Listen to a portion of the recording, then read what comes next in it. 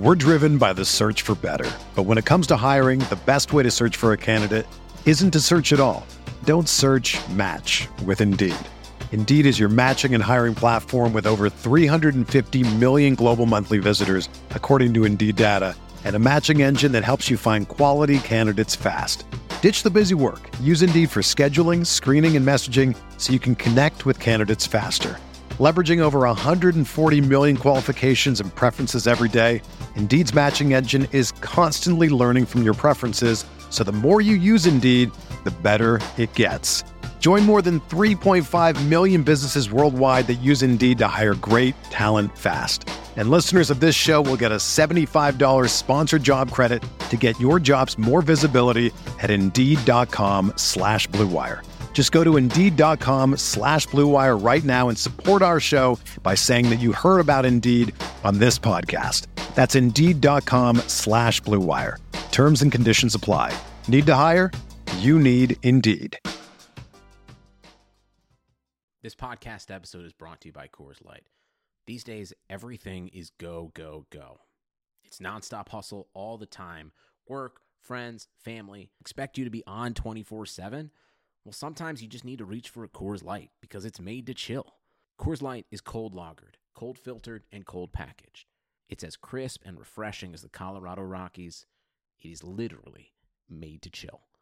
Coors Light is the one I choose when I need to unwind. So when you want to hit reset, reach for the beer that's made to chill. Get Coors Light in the new look delivered straight to your door with Drizzly or Instacart. Celebrate responsibly. Coors Brewing Company, Golden, Colorado. Support for this podcast comes from U.S. Bank. U.S. Bank wants to know how you reward yourself because they have cards that make every day more rewarding. Are you a points hoarder, cashback guru, low intro APR lover? With U.S. Bank, it's up to you because they have the cards to fit your lifestyle. So earn more whether you're shopping at a gas station or grocery store, even while planning a staycation. Learn more at usbank.com/creditcard. U.S. Bank credit cards are issued by U.S. Bank National Association ND. Some restrictions may apply. Member FDIC.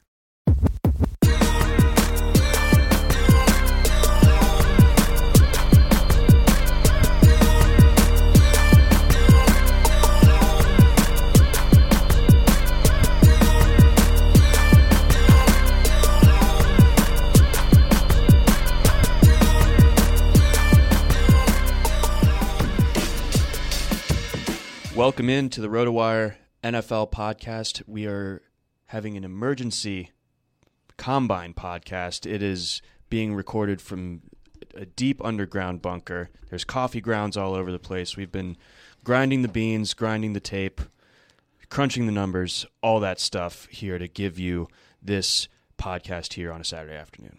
Yeah, maybe we can post it in the podcast, like, is there an official photo logo that you submit where that has the Mark Wahlberg schedule that we've been following? And it's exhausting. It's not fun, but if you want to be great, you have to kind of withstand some pain like we've been. Mm-hmm. Yeah, we are taking a break from our rigorous weightlifting routines. Not so much greatness resulting, but like it's building character all the same. Yeah, so calloused. Yeah, and now we're ready to spit out the. Our computers ran the numbers here, and the numbers are correct. Our numbers are good. Our computers are good. The numbers that they compute are good. We've got the numbers. And we have a computer like Johnny Quest style, like it's as big as a room. It's an Oracle printer combo sort of thing, and it's got the right rankings for your dynasty leagues, your redraft leagues, whatever it is that concerns you. We've got it here. So between our work and tech savvy, we've got all your questions answered in the next whatever hour or however long we take to do this. Yeah, we do. So, yeah, get ready Maybe for less some than correct that. I'm not takes. trying to take that long exactly. It is Saturday, and we have volunteering to do also later today, so because we're really good people. Yeah, we got to do some lunch lady stuff for Habitat for Humanity, I guess. So, you don't need to give us any credit for that. We don't even need it. That's not why we do it. Exactly. Yeah. We're just telling you in case you want to, but like you don't have to give us credit for it. Yeah, and like you it's up to you. If you're listening, we've probably already done the volunteer work at this point. So yeah, we did it last year. It's not even that hard. I can pick up soup and put it in a bowl. You got good form on that if I remember correctly. Yeah. get through a lot. Okay, let's try to get through a lot of these 40 times and such, because that's what it's all about. Everyone agrees 40 times are the only thing that matter. Yeah, I mean, you look at the all-time graph for wide receiver 40 times, and they're all Hall of Famers. Yeah, and with that established, I'm glad we can all agree now as an industry, Jonathan Taylor is the top overall dynasty prospect in this draft, or at least he's first among running backs. And again, that's because he ran the fastest 40 time. 4.39 second 40 time was the fastest among the running backs, so he's the best one now. But no, to be serious, it was speed that I had in mind for part of the reason why he's such a good prospect, but it's specifically 4.39 type speed on a 226-pound frame, with a player who ran for about 2,000 yards 3 years in a row, pushing for 7 yards a carry. When you run like that, and when you're as fast as that at that kind of weight, you basically just don't fail. Like you don't fail with that much talent. And I think Thomas has proven that he has that talent, and he remains a question mark as a pass catcher because his production was poor in that sense, but he looked okay in the receiving drills. I don't know how much they care about that stuff in the drills, specifically at the combine, but he wasn't like clunking passes off of his hands. He wasn't, he wasn't missing passes because he couldn't turn around fast enough to reach for them. Nothing like that happened. So now he's just like basically the biggest, fastest, best runner of the group. Mm-hmm. And if you want to argue for someone ahead of him, you can. I just don't want to. I don't want to have to make that case. Right. Yeah. Because you have. I think the only other guys you would be able to theoretically even build a case for would be Swift or Dobbins, and Dobbins you don't even have the combine numbers to even like begin to build it. Yeah, and he was 5'9", 209, which was about 10 pounds lighter than expected. So we'll see what he is at his eventual pro day. But for now, I had Taylor ahead of him all along, but I'm moving in my own personal rankings DeAndre Swift ahead of J.K. Dobbins. There we go. Swift didn't really generate any headlines with his combine showing, but it was totally good to be 5'8", 212, running a 4.48. His broad jump vertical were also good. Because Dobbins had that incomplete grade and because Swift was already very close to begin with, I think a 4.48 and the other numbers that Swift posted are more than good enough to at the very least like hold his ground, whereas with Dobbins, technically he could lose some ground if things go poorly enough with his pro day, so that possibility is removed with Swift at this point, so I'll put him second behind Taylor. I don't know if I'll put him ahead of the receivers, Lamb and Jeudy, but I will put Swift up to second among running backs for now. Okay, yes, I'm with you there as far as Swift being the number 2 running back behind Taylor. The more I watch Swift, and I watched him as a fan, obviously, for these past 3 years, and watching him under a more, scrutinizing eye these past few weeks, and I continue to be like more and more impressed with him. Like the way that he ran, if he was going to get a big enough workload, didn't quite work out that way. But I was impressed nonetheless with the film this year, and to see him, stamp it with a solid combine, not a earth-shaking one like you said, but certainly more than good enough. One that was good enough to where, I think you framed it right in saying that he holds his ground, whereas Dobbins, by virtue of not testing, and I know that he's, being cautious with, if you're gonna run you're gonna run a bad time, then it's better to hold off the way that Dobbins did versus Ohio State has a really fast track too.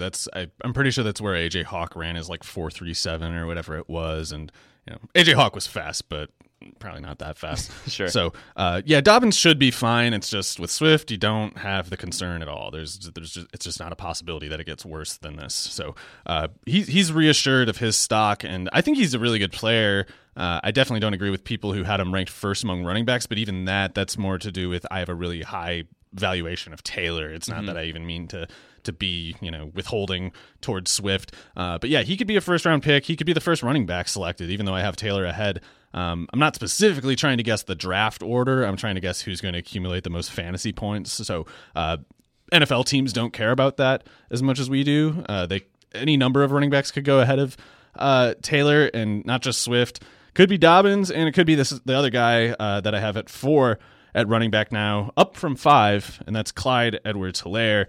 He ran a 4.6 at 5'7", 207, which is good enough, and then his vertical 39.5.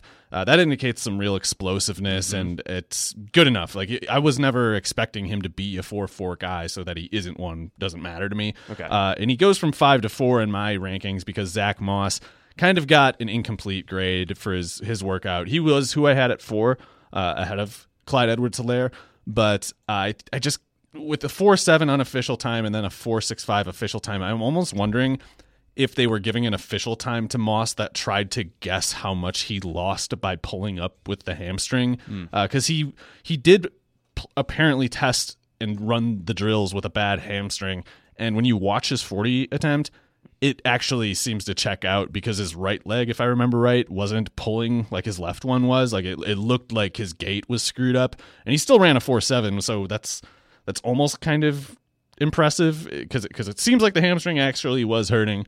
And if it was, and he ran a 4.7, that's really not that bad, especially for someone over 220 pounds. I was expecting him to be like a 4.62, 4.6 flat kind of runner as it was. So 4.7 on one leg isn't terrible, but he had those knee concerns coming into the combine. It's not great. It's not a great look to get hurt in the workout testing scenario. And since Clyde Edwards-Helaire did good at the combine, it's kind of similar to the Dobbins Swift thing. It's like I'm totally reassured with Edwards-Helaire.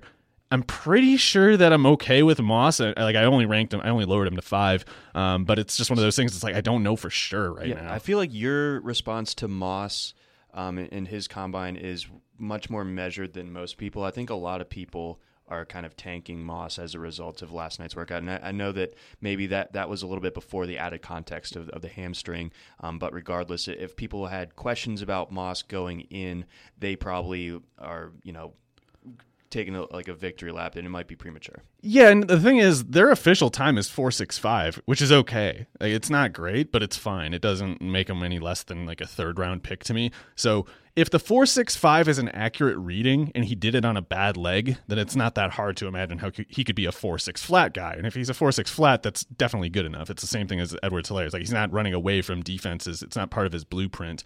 He has the tools otherwise to keep playing the way he's been succeeding as a college running back in the NFL.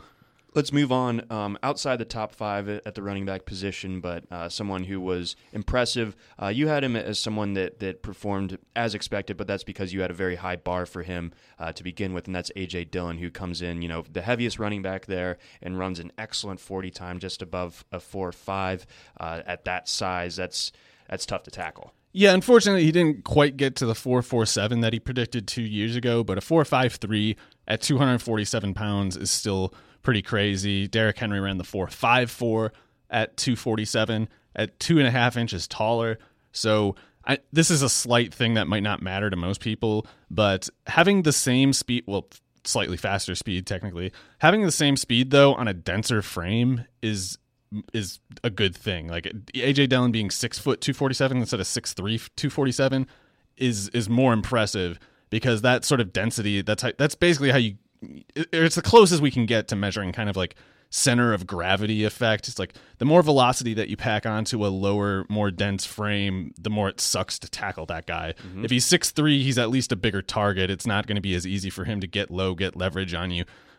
With A.J. Dillon, 6 foot is still pretty tall, but 247 at 6 foot, he's not that tall anymore. It's not a nice target. It's like, oh, he's 6 foot tall, I can see him, and then you see, the other half of him comes out from the shadow, and you realize, oh, that's two people. Yeah, I tweeted a very accurate picture of him earlier this week. It was from the video game Mario, one of those big cement, I think they're called thwomps.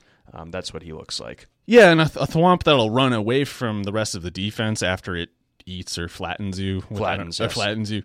So yeah, he runs away from defenses all the time in the tape, and a 4.53 is good enough for that. When you break the number of tackles that you do with the kind of weight strength that he has, it's like we see Derrick Henry. He doesn't always run away from defenses, but he does it enough. He does it enough that it's like traumatizing to know that you have to tackle him when you're a defense that's losing in a game.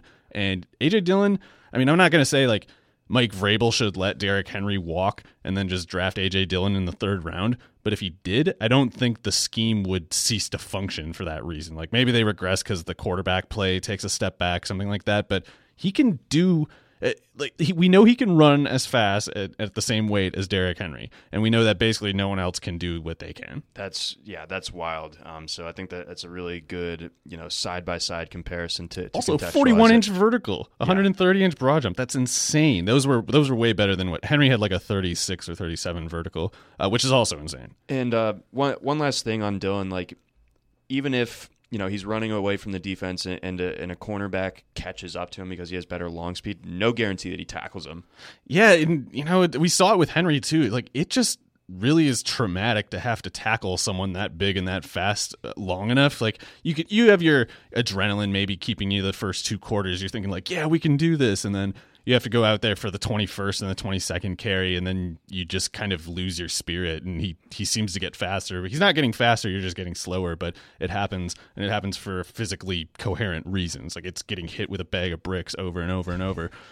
So that's why I'm higher on A.J. Dillon than most people, and I have him ahead of Cam Akers at 7, but that's not because I'm low on Cam Akers. Cam Akers, in fact, had a totally good combine, and as much as I'm probably lower on him than some people, I think he's going to be a good NFL running back. And not that I quite saw him as explosive as this on tape, but his size-adjusted workout numbers are, as a baseline, in that Miles Sanders kind of range. And having seen what he did last year, it's pretty reasonable to look at Akers and hope for a similar thing. Now, I don't think he's as good of a pass catcher as Sanders turned out to be, but Sanders was not a proven pass catcher coming out of Penn State. Akers had pretty decent pass catching production this past year. Yeah, he was definitely adequate, and like he's a much better pass catcher than A.J. Dillon as far as we have any reason to believe.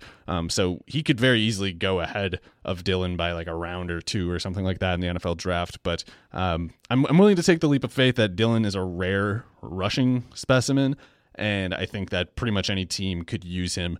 Whereas with Akers, I do worry a little bit about like a Jordan Howard equivalent screwing up his first half of the season or something like that, and then just never getting the stinger, and then kind of just playing the rest of the way. But if Dillon's competing, if it's Dillon against Jordan Howard, I think Dillon's just better at everything that Howard does. I'm not worried about like a veteran stopgap guy. Well, it would have to be like an outright good player. Like if Derrick Henry re-signs with the Titans and A.J. Dillon gets drafted by the Titans, that would be bad. But if he ends up on a team where it's like Carlos Hyde or something is the running back ahead of him, I think he beats him for sure. Whereas with Akers, I don't think he's the pure runner that Dillon is, so I can imagine him needing like a little more time to get on the field. Okay, and I don't know if he's a standout pass catcher guy like Edwards-Helaire, so I don't know if he'll get like the easy door opening in that same way. Yeah, Akers, good catch rate this past year, but bad like yards per target. But I think you can excuse some of it because of the quarterback play. So maybe some like decent ball placement instead of getting hung out to dry all the time. Yeah, and in any case, his 4.47 at 217 is really quite good. So safe second round projection with him, I think. Okay, yeah, he definitely kept himself in that upper. Second tier, I guess, among running backs there. Let's move on over to Anthony McFarland, your number 8 running back, who turned in a very strong combine, especially with the 40. Yeah, so he came in at 5'8", 208, which is 1 inch shorter and 10 pounds heavier than what he was listed at Maryland. The 4.44 40 time is really good. You almost could have gotten your hopes up for something better than that, looking at how fast he was on tape. But I'm guessing he added that 10 pounds and he lost a little bit of speed. But 4.44 is still very fast among running backs. I think it would have been 4th in this class behind Jonathan Taylor, Darrington Evans, and Raymond Calais. Raymond Calais, yeah. That is correct. I used the 4th. Yeah, and so he's 208, whereas Evans is like 202 and Calais is like 188. So it's pretty impressive size-adjusted speed with McFarland. I can't quite put him as high as Akers, but I do think that he's a better prospect than Justice Hill was last year as a 4th-round pick. So I think I can imagine McFarland is kind of like a late 3rd, mid-3rd sort of pick, something like that. I think maybe we've talked about this, but I think a Darrell Henderson comparison makes some sense for him. And obviously, the Darrell Henderson conversation this time last year all the way up through August, very different than what it is now. But I still think that there's... He'll be good. I'm not ready to take the L on Darrell Henderson. He'll be good, and that was also a weird scenario where he Rams was going... just weird this year, yeah. They were weird. They were poorly managed with their personnel across the board, but also it's like Malcolm Brown is a former 5-star running back recruit who was in his 3rd year in the system and just kind of had a lot of structural advantages. I think you'll see Henderson catch him. But also, got to note it, McFarland did register faster. He was a 4.44. Henderson, I think, was a 4.49 and at 1 pound less. So McFarland, there is an objective case to argue that he's better as a prospect than Henderson. I'm not willing to go that far because I still like Henderson, but McFarland was a big prospect too. Recruit. I'm sorry. And Henderson was a 3rd-round pick, so it makes a lot of sense for them to end up in a similar range. And I will say, 8 is kind of where there's a big drop-off for me in these running back rankings. I got Keyshawn Vaughn and Eno Benjamin at 9 and 10, Josh Kelly at 11. All those guys actually were winners for me, and in Benjamin's case, it's because he came in 12 pounds heavier than he was listed at the Senior Bowl, where he was 195. 207 is still smallish, and a 4.57 40-yard dash isn't great normally, but my ranking calculus with him was based on the idea that he'd run like a 4.7 because he added that weight after weighing in at 195 at the Senior Bowl. But he had good jumps and really good agility too. I think he was 2nd at the position in the 3-cone and 6th, I think, in the short shuttle. Yeah, definitely. So I still don't think that highly of him. Like, I don't take him seriously as a starting running back prospect, but he could be kind of like a Gio Bernard sort of thing, I guess. And I could also just be totally wrong. He could be a totally good starting running back in the NFL. But with that said, he went from kind of an undrafted type to me to maybe a 4th or 5th rounder type to me, and he could go in round 3. Like, I don't know how much higher the NFL might be on him than I am, but these testing numbers are good, even from my relatively skeptical viewpoint. So I think he did very well for himself. Definitely. The yards per carry led to some questions about the explosiveness, I felt like, and I think that he did well for himself in those regards there. And I think he needed to have those strong short area testing scores, because I think that was one of his strong suits on film. So for it to be actually empirically bear out, that's really good for him. Another guy that you mentioned there for a second, who was a winner, I think he went from likely undrafted to probably a high day 3 type of selection. That's Joshua Kelly out of UCLA. Yeah, so I thought Vaughn, I have Vaughn a little bit ahead of him, but that's because Vaughn was he was so explosive in the numbers, especially 2 years ago at Vanderbilt, that you expect him to be fast, basically in a 4.51. That's pretty good, or it's adequate, especially since he's a little heavier than Benjamin. But Josh Kelly, he was a walk-on, I think, at UC, or at least he was a transfer from UC Davis or something like that. So he was not supposed to test very well, but a 4.49 40 at about 212. I think that kind of puts him in that. What is that? He's probably in a similar class prospect-wise to me as a Dexter Williams type, where especially for the same parts of the year where, it's one thing to look at Dexter Williams, it's 6th, 7th round pick, not very good. Before the combine, it wasn't super obvious where that was headed. And I think this is a similar case where I wouldn't be shocked if he fell to the 6th round, but I can't rule him out as a round 4 sort of pick now, because it wasn't really in the numbers, but I feel like I remember him getting a lot of passing down reps at UCLA, so that the pass catching numbers I think might be a little unfair to him.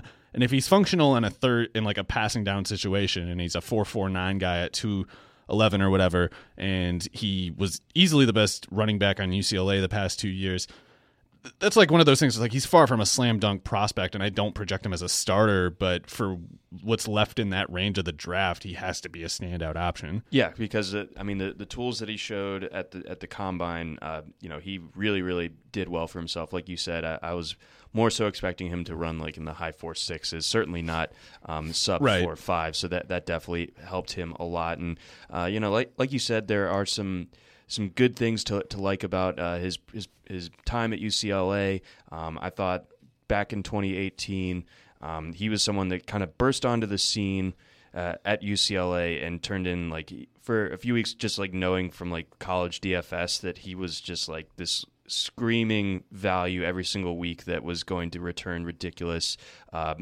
points per dollar. He had almost a 300-yard game against USC at one point, ran for over 125 yards 6 or 7 times in 2018 down the stretch. So there is proof that he can produce at a high level against high level competition. Yeah, definitely. And he's one of those guys that's like, I don't want to say he'll be good in the NFL, but if he gets the opportunity to get the ball a bunch in an NFL game, I can imagine him doing just fine. For sure. So he's in that range. I have him a little bit ahead of Darrington Evans and Calais, the fast guys. And with Evans' case, I don't really like how he wasn't as good as Jalen Moore was there. And being just over 200 at like 5'10 to at about 5'10, 5'11, it's one of those things. It's like, it's nice that you're running a 4.42, but you would like to have a guy running like a 4.4 flat if he's around 200 pounds, because it's like Anthony McFarland could probably run a 4.39 or a 4.38 if he was 202 instead of 208. So it's nice to have the lower 40 in a vacuum, but you still have to adjust for size. And Evans still pretty low body density, but it put him and Calais ahead of Michael Pirine, who at a 4.62 40-yard dash. He's okay. He checks out totally fine. He's also kind of like the Josh Kelly case, where if he gets a chance in the NFL, I can imagine him doing just fine. I just don't see why a team would teams would flock to him to give him the chance in the first place. And if he goes 14th among running backs, then it's right to be skeptical. But some people are higher on him. Some people might project Pirine in the same range that I did with Keyshawn Vaughn and Eno Benjamin, kind of at that like fourth round sort of range. I'm not quite there. I put him in the same boat as more James Robinson from Illinois State, who only ran a 4.64, but he had like a 42-inch vertical or something. The rest of his testing was really, really good. And he's a really stocky guy, too. They were talking about him a bit during the broadcast. I guess it was Friday night. They said that he had some games at Illinois State. Apparently, they just run the hell out of the ball. He had like a couple games with like 40 carries type of thing. So just it's interesting. Horse. His numbers weren't overly explosive, but it's one of those cases. It's like maybe this guy can give you just a bunch of reps that are good enough, and you kind of some team kind of just gets attached to him because he's dependable. But that's a lot of lower body explosiveness for someone of that stocky of a build. So. Yeah, Robinson, I actually am taking pretty seriously as like a day 3 guy. I'm not going to draft him in redraft, certainly, but he's in the conversation as like a mainstream dynasty, like bench flyer kind of thing at the end of rookie drafts. Yeah, he definitely did well for himself. Any other running backs that stood out to you one way or the other here? I had DJ Dallas as a bit of a loser. He fell to 20 for me behind Patrick Taylor. Rico Dowdle, who was invited when Tavian Feaster wasn't. I wouldn't have seen that coming a couple years ago. Feaster's probably going to run like a 4.35 at a pro day setting. Not as good at running back stuff as Rico Dowdle, but Dowdle ran a 4.54, which was better than I thought. He's kind of similar athletically to Josh Kelly. Got hurt a lot more at college, but I put Michael Warren ahead of them. He did not test at the combine. I assume he's going to run like a 4.68 at the Cincinnati track. But yeah, with him being an unknown, I knocked him down a little bit, just not as far as Dallas, who I think at a 4.58 was not fast enough for a guy as raw as he is. Okay, all right, that definitely adds up. It's too bad. I think both of us, to varying degrees, had some hope for DJ Dallas coming in. If he ran a 4.44 at 215 or something, that'd be pretty interesting as like a round 6 type. And he could still get round 7 sort of pick, but he's the kind of guy who's going to need to play a lot of special teams, basically. For sure. Let's move on over to the receivers. This is a group that was very, very highly anticipated coming into this week and seeing how they were going to test. Obviously, Henry Ruggs, chief among them, but I mean, there were a ton of guys. Obviously, later there are like 55 receivers, I believe, invited to the combine, which was a record. A lot of just amazing performances Thursday, not just from Ruggs, but I think we got to start when we're talking about just like the overall kind of freakish workouts. I think the conversation starts with Chase Claypool and Denzel Mims. Yeah, I would say, those two, and then Justin Jefferson were really big. Ruggs I put as a winner, but not because it was surprising. It was more like Jalen Reagor lost a spot to him. Like I moved Ruggs ahead of Reagor, so technically a winner. But guys like Jefferson, Denzel Mims, Chase Claypool, they might have gained the most actual ground for me. And Jefferson, it was just one of those things like he was barely like a scholarship recruit by LSU standards, and he ran a 4.8 in high school. Oh wow, he doesn't look that fast on tape, and you could tell even in his 40 run at the combine, he was doing that forward lean really effectively. But the other guys running fast times generally are benefiting from leans too, so it's not like it's just a fake 40 time since he ran a 4.43. But yeah, Justin Jefferson over 200 pounds ran a 4.43.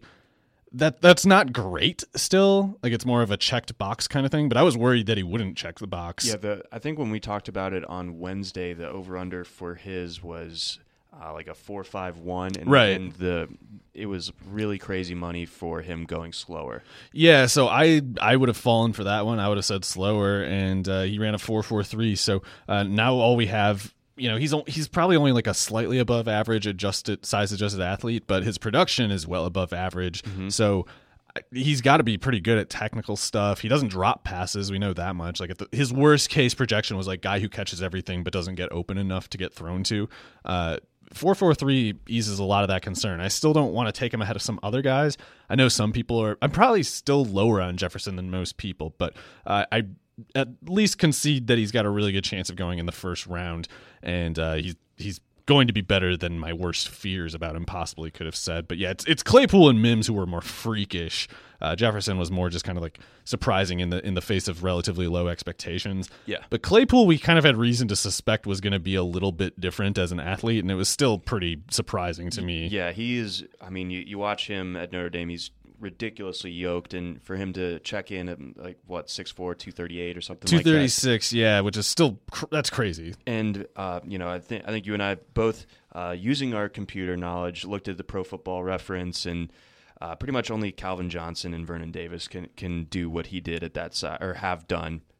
And have it recorded. Yeah, going back to 2000 at least. I don't know if there's reliable records about the combine before that, but I'm pretty sure I can say it was over 235 and over 6'3". Maybe the height part, I can't remember if I put a height part in the query, but definitely over 235 and then sub 4.45. It's just Vernon Davis and Calvin Johnson. And obviously he's nothing like those two, but this is also just mostly to point out that it's a different case than Miles Boykin. Like, you can be skeptical of Claypool, even in the face of his 4.43 at 236 and his 40.5-inch vertical.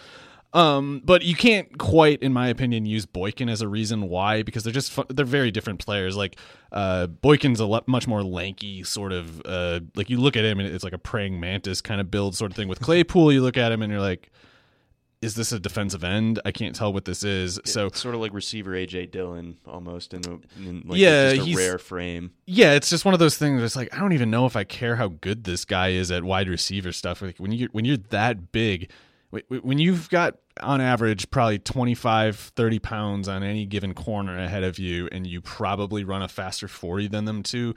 That's just one of those things, like, even a good corner, it's easier to make mistakes against a guy that much bigger, that much faster than you. It's like, technique will protect you, but sometimes you have a lapse, and your lapse is more likely to burn you when someone you're covering is that big and fast. So I think there's a reason to really buy into Claypool, even if you think he's just a workout warrior, because a workout warrior like this might just be good anyway. Yeah, he... Yeah, super interesting, and of course, like the production this past year, I thought was totally pretty fine. good too. I mean, he had like 13 of Notre Dame's 35, something like that, passing touchdowns or receiving touchdowns. So really impressive, and I think that it's not just that he has those impressive physical characteristics. You can watch the film and see that he actually uses it. Oh, like yeah. He looks fluid as yeah.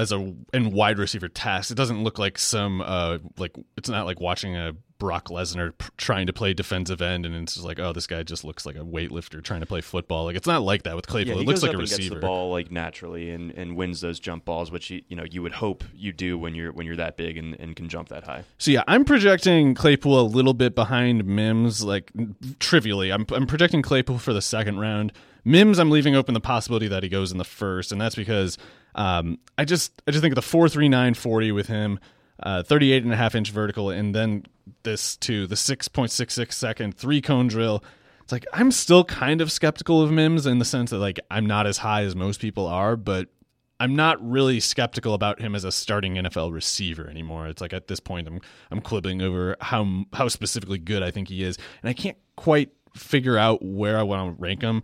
All I know is I don't want to rank him ahead of some of these other guys in the class still, like guys like T. Higgins, who did not run at the combine. I'm just not worried about him, though. Right or wrong, I'm not really worried about it. But yeah, I don't want to put Mims ahead of guys like Duvernay or Jalen Reagor, but I did have to move up Mims over guys like Michael Pittman, who I also think did well at the combine. It's just Mims was lights out, basically. Yeah. He had one of the best combines of any recent receiver, and it's not like one of those Hakeem Butler cases where people are like, well, he's pretty fast for how huge he is. It's just like, Mims is pretty big, and he had one of the fastest 40 times in an insanely fast agility test. He can jump really high, and his production is not bad in any sense. Like when I was expressing concern about his efficiency, but when you test like he did, and you have the volume that he did, I'm not worried about the efficiency anymore. I'd worry about the efficiency if he ran like a 4.58, but it's just not concerning anymore. And, we were talking about optics a little bit with running the 40. Like, not only did he post the great time, he looked very, very natural doing that. So he looks like he, is very functionally athletic. Yeah, definitely. So he's a little bit ahead of Claypool and Michael Pittman for me. But again, Pittman also a winner for me because it's 4.52 40.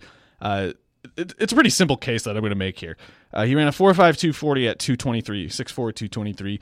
Kenny Golladay ran a 4.5 flat, 0.02 seconds better at 2:13. So at 10 pounds heavier, Pittman is only trivially slower. I'm not saying he's as good as Kenny Golladay because I think Kenny Golladay is very good, and I don't want to generally set hopes that high on expectations that high on a player.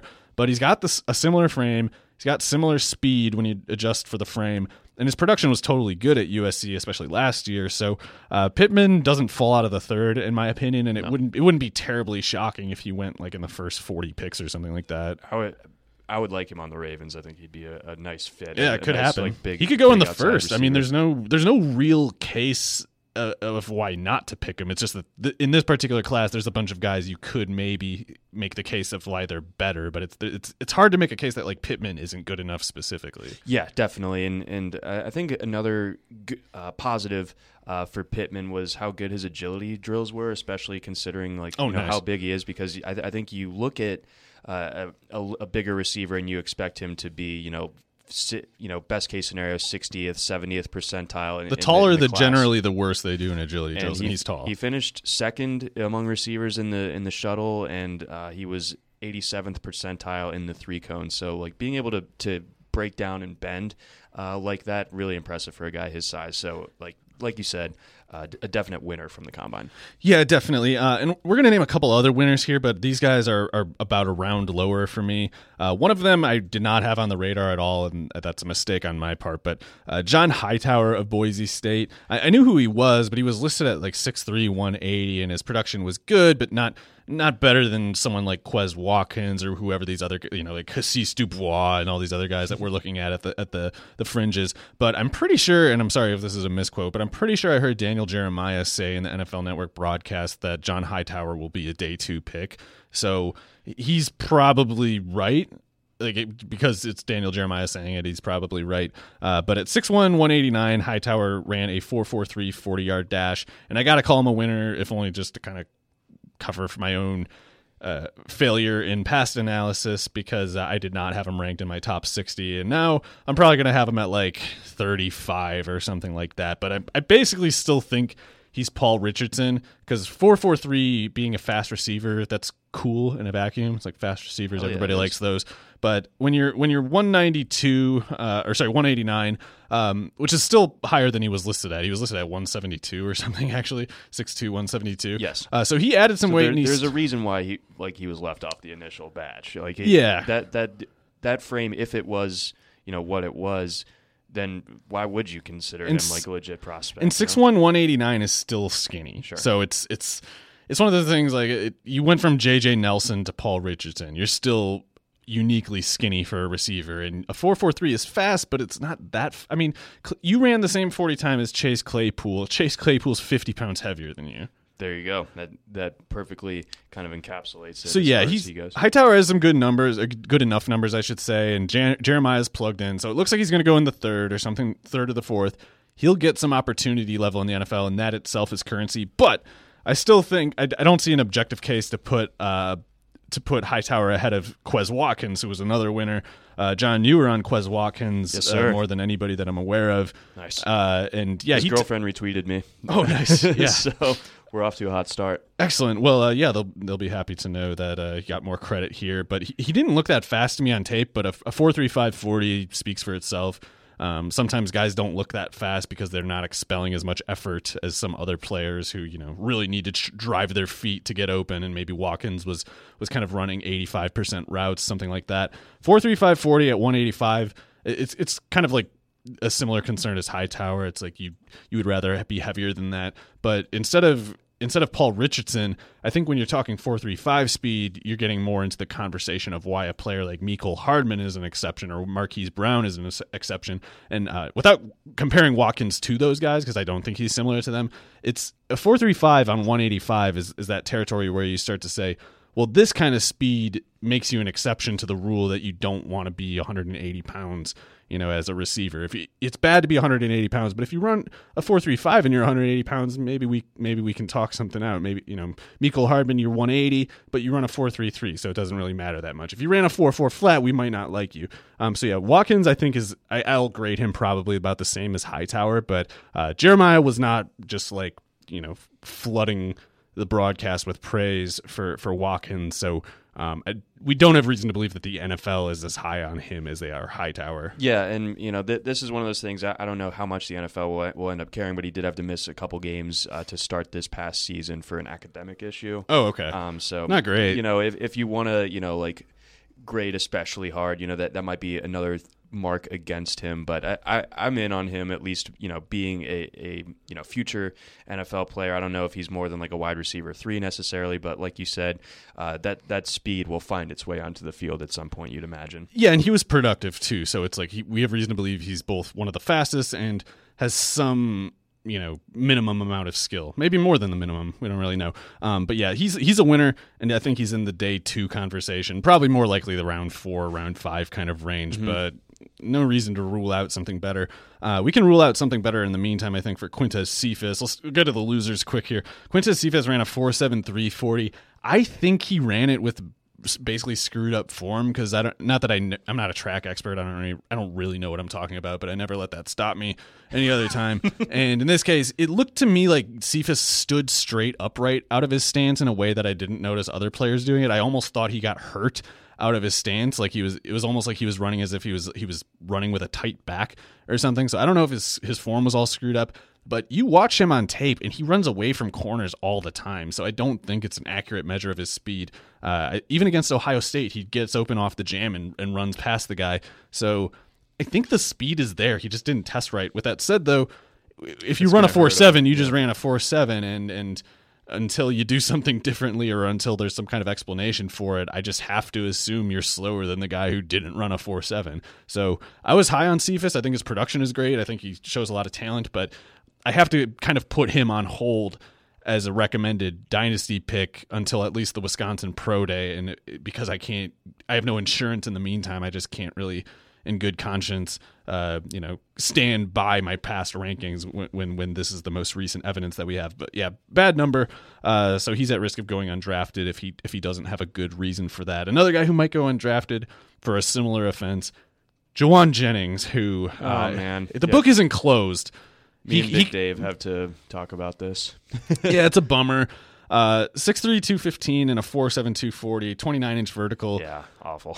We'll see. I mean, Preston Williams had a disastrous pro day coming out of Colorado State, and he was a productive guy in college who looked more athletic on tape than he tested. So you got to watch out for that stuff, because sometimes guys just test poorly because they're just not focused, or they don't really know how to prepare for it, or they don't have the resources to train that some other players do. Mm-hmm. But Jennings, he's at Tennessee. He probably had resources.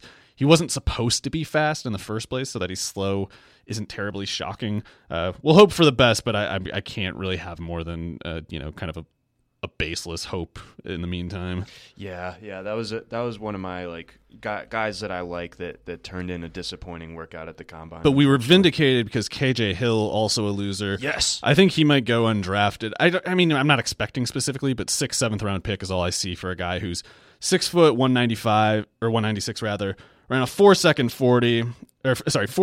second 40 with a 32.5-inch vertical. When you're supposed to be like a quick, fast receiver, like a skinny, quick, fast receiver, and you run a 4.6 with a 32.5-inch vertical, just doesn't really cut it, especially when your production is some of the worst of recent year Ohio State receivers. So we never bought the KJ Hill hype. I think we were right for that. I would be shocked if he goes before the 5th round. Yeah, I would too. So that we were correct there. Somebody did a really good impression of me during the podcast Wednesday, talking about looking out for Austin Mack and Tony Brown. Disavow. Yeah, that was me. I like to slander people's reputations and defame them unfairly. And that was me pretending to be John and saying like, "Ooh, I love Ohio State receivers. They're all so good, I think."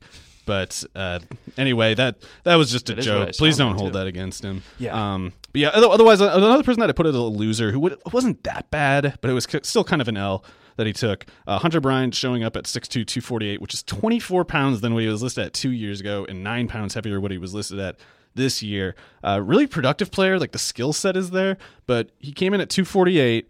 And he ran a 4.7 440 with a 32.5-inch vertical. He was talked about as like this potential like workout warrior, like a guy that's going to crush the combine. Well, he looks so fast on tape, and I think to produce the way he did, he has to be pretty fast and a standout athlete generally. Certainly at like doing route running and catching and running stuff, he's athletic in those ways. But when you pack on a bunch of weight that you don't naturally carry, you're going to lose a lot of the athleticism that you otherwise naturally possess.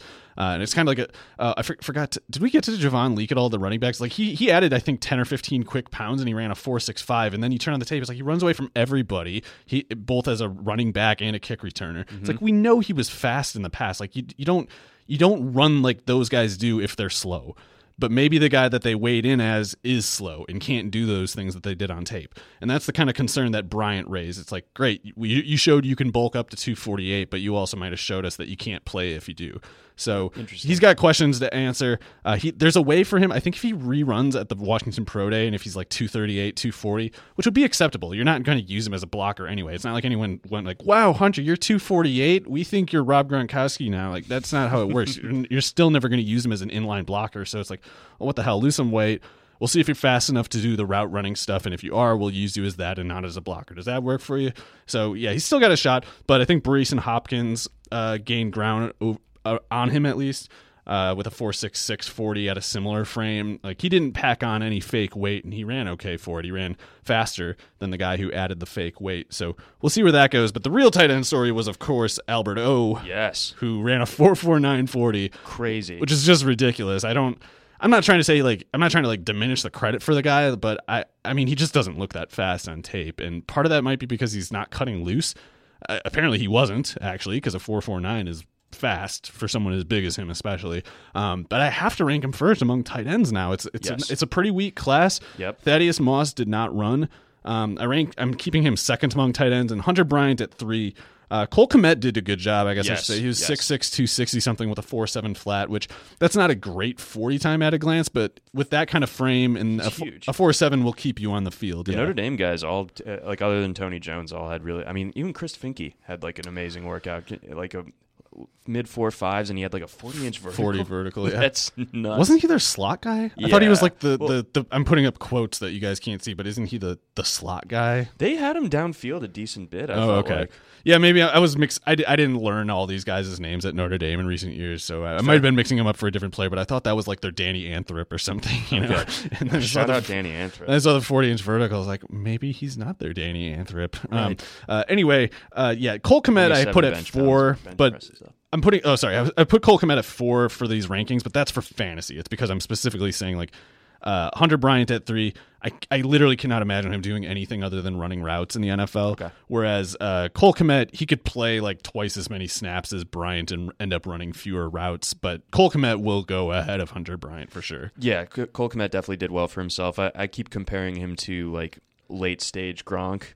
Like just he doesn't move particularly like smoothly, and it's kind of bulky, but like a 4.7 is pretty good for that size. I mean, I think just optically, I guess is he's hulking, sort of a hulking figure. But yeah, a 4.7 at that kind of build, it's like one of those things.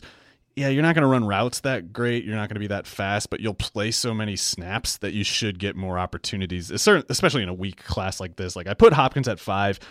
That might be too cold. Maybe I should put Hopkins up ahead of even Thaddeus Moss, let alone Hunter Bryant. But that's what I went with, and then I went Adam Troutman, Jacob Breeland. I thought Dalton Keene was kind of interesting at Virginia Tech. He put up better numbers than I paid attention to before, so he's like a round 4-5 kind of radar. Charlie Taumapo, or however you say it, and Harrison Bryant, he was just too light for me. So when you're running like a 4.74 at barely over 240, guys like Charlie, Dalton Keene, Jacob Breland didn't run because he's hurt.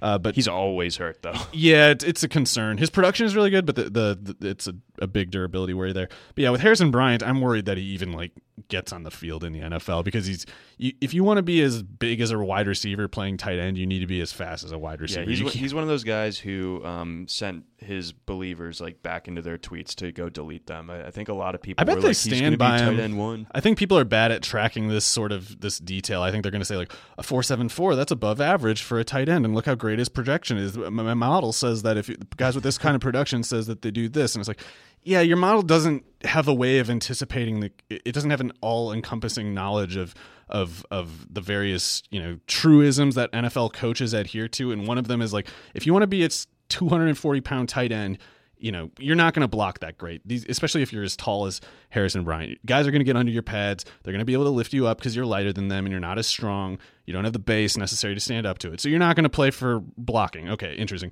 So we're going to have you running routes then, okay? So you're running a 4.74? Well, that's slower than the other guy we have on the roster who's 20 pounds heavier than you. So how about you're not going to be active on game day? But if we do activate you, if you're not a scratch for 5 games this year, it'll just be for like punt blocking or something. That's how things work out. It doesn't matter how good you are. Like, no one cares that no one cares about Tyler Conklin in his 700-yard Central Michigan season. It's like, if you want to weigh 250 and play at Central Michigan, that's one thing. It's a different game here. That was a hell of a rant. I did not see that. I wasn't even trying. Sorry guys. I wasn't trying to put you in the rant blender without any notice there. Dude, you hit puree on that sucker. That was awesome. One more question, circling back towards the top of your tight end ranks, the Thaddeus Moss ranking. So like, what kind of steers you in the direction of backing him? Well, it's a weak class, and Sure. Hunter Bryant, I think, kind of hurt his standing. He's like a 3 to 5 range round projection for me. Cole Kmet, I think, goes in the first 50 picks or something, but I just don't think, even in theory, that his value to the NFL has as much to do with pass catching, whereas with Moss, it's like, if he plays, it's probably to pass catch, and I think he could get some favoritism for being Randy Moss's son, and he's Randy Moss's son, so it wouldn't be shocking if he tested surprisingly well at the LSU Pro Day, and if he does, then he's just kind of like one of the best, like one of the Jones fracture though. Oh, I don't know how long that'll take or if that'll keep him out the whole time, but it's a concern. But yeah, it's more like, in his case, it's like the incomplete grade is almost to his benefit, because some of these other guys who have taken every grade have hurt themselves by doing so. Maybe I have Moss too high. There's a pretty good case that I should rank him more like 5 and put Hopkins, because Hopkins is running a 4.66. Like he shows a lot of skill at Purdue. His production is totally good. So he's got few unanswered questions. I'm kind of like getting greedy and hoping like Moss maybe has more upside, because I don't see like the upside scenario for Hopkins. He's more like a, I don't know, best case scenario, I'm imagining like a Blake Jarwin kind of player or something like that. I don't know, which would be fine. That's useful. Yeah, definitely. But yeah, Alberto, he's at the first one, and I probably project him for like late second or something like that. Okay, yeah. So that again speaks to weak class. Yes, and it's like especially like noticeable when you have the contrast of last year with the 2 first-round tight ends. Or at least it's like there's no star guy, and then the second tier is pretty big to the point that it's not even worth sifting through. It's like, just if you must take a tight end, you almost might as well just take like the cheapest of them, or trade for one of them in a year when the first owner gets bored because they haven't played yet. And let's see, Jared Pinkney, also Isaac nodded himself. So yeah, he ran a 4.9. He's a chonky boy, so he can do stuff like that and still, I think, stick around the NFL for a long time as like a third tight end. But anytime you're talking 4.9 speed, it's like Caden Smith had a pretty insanely successful year last year, considering he ran a 4.9. Like, I'll just go ahead and say, no tight ends from now until the apocalypse will run a 4.9 at the combine and then have a better rookie year as a tight end than Caden Smith did. There you go.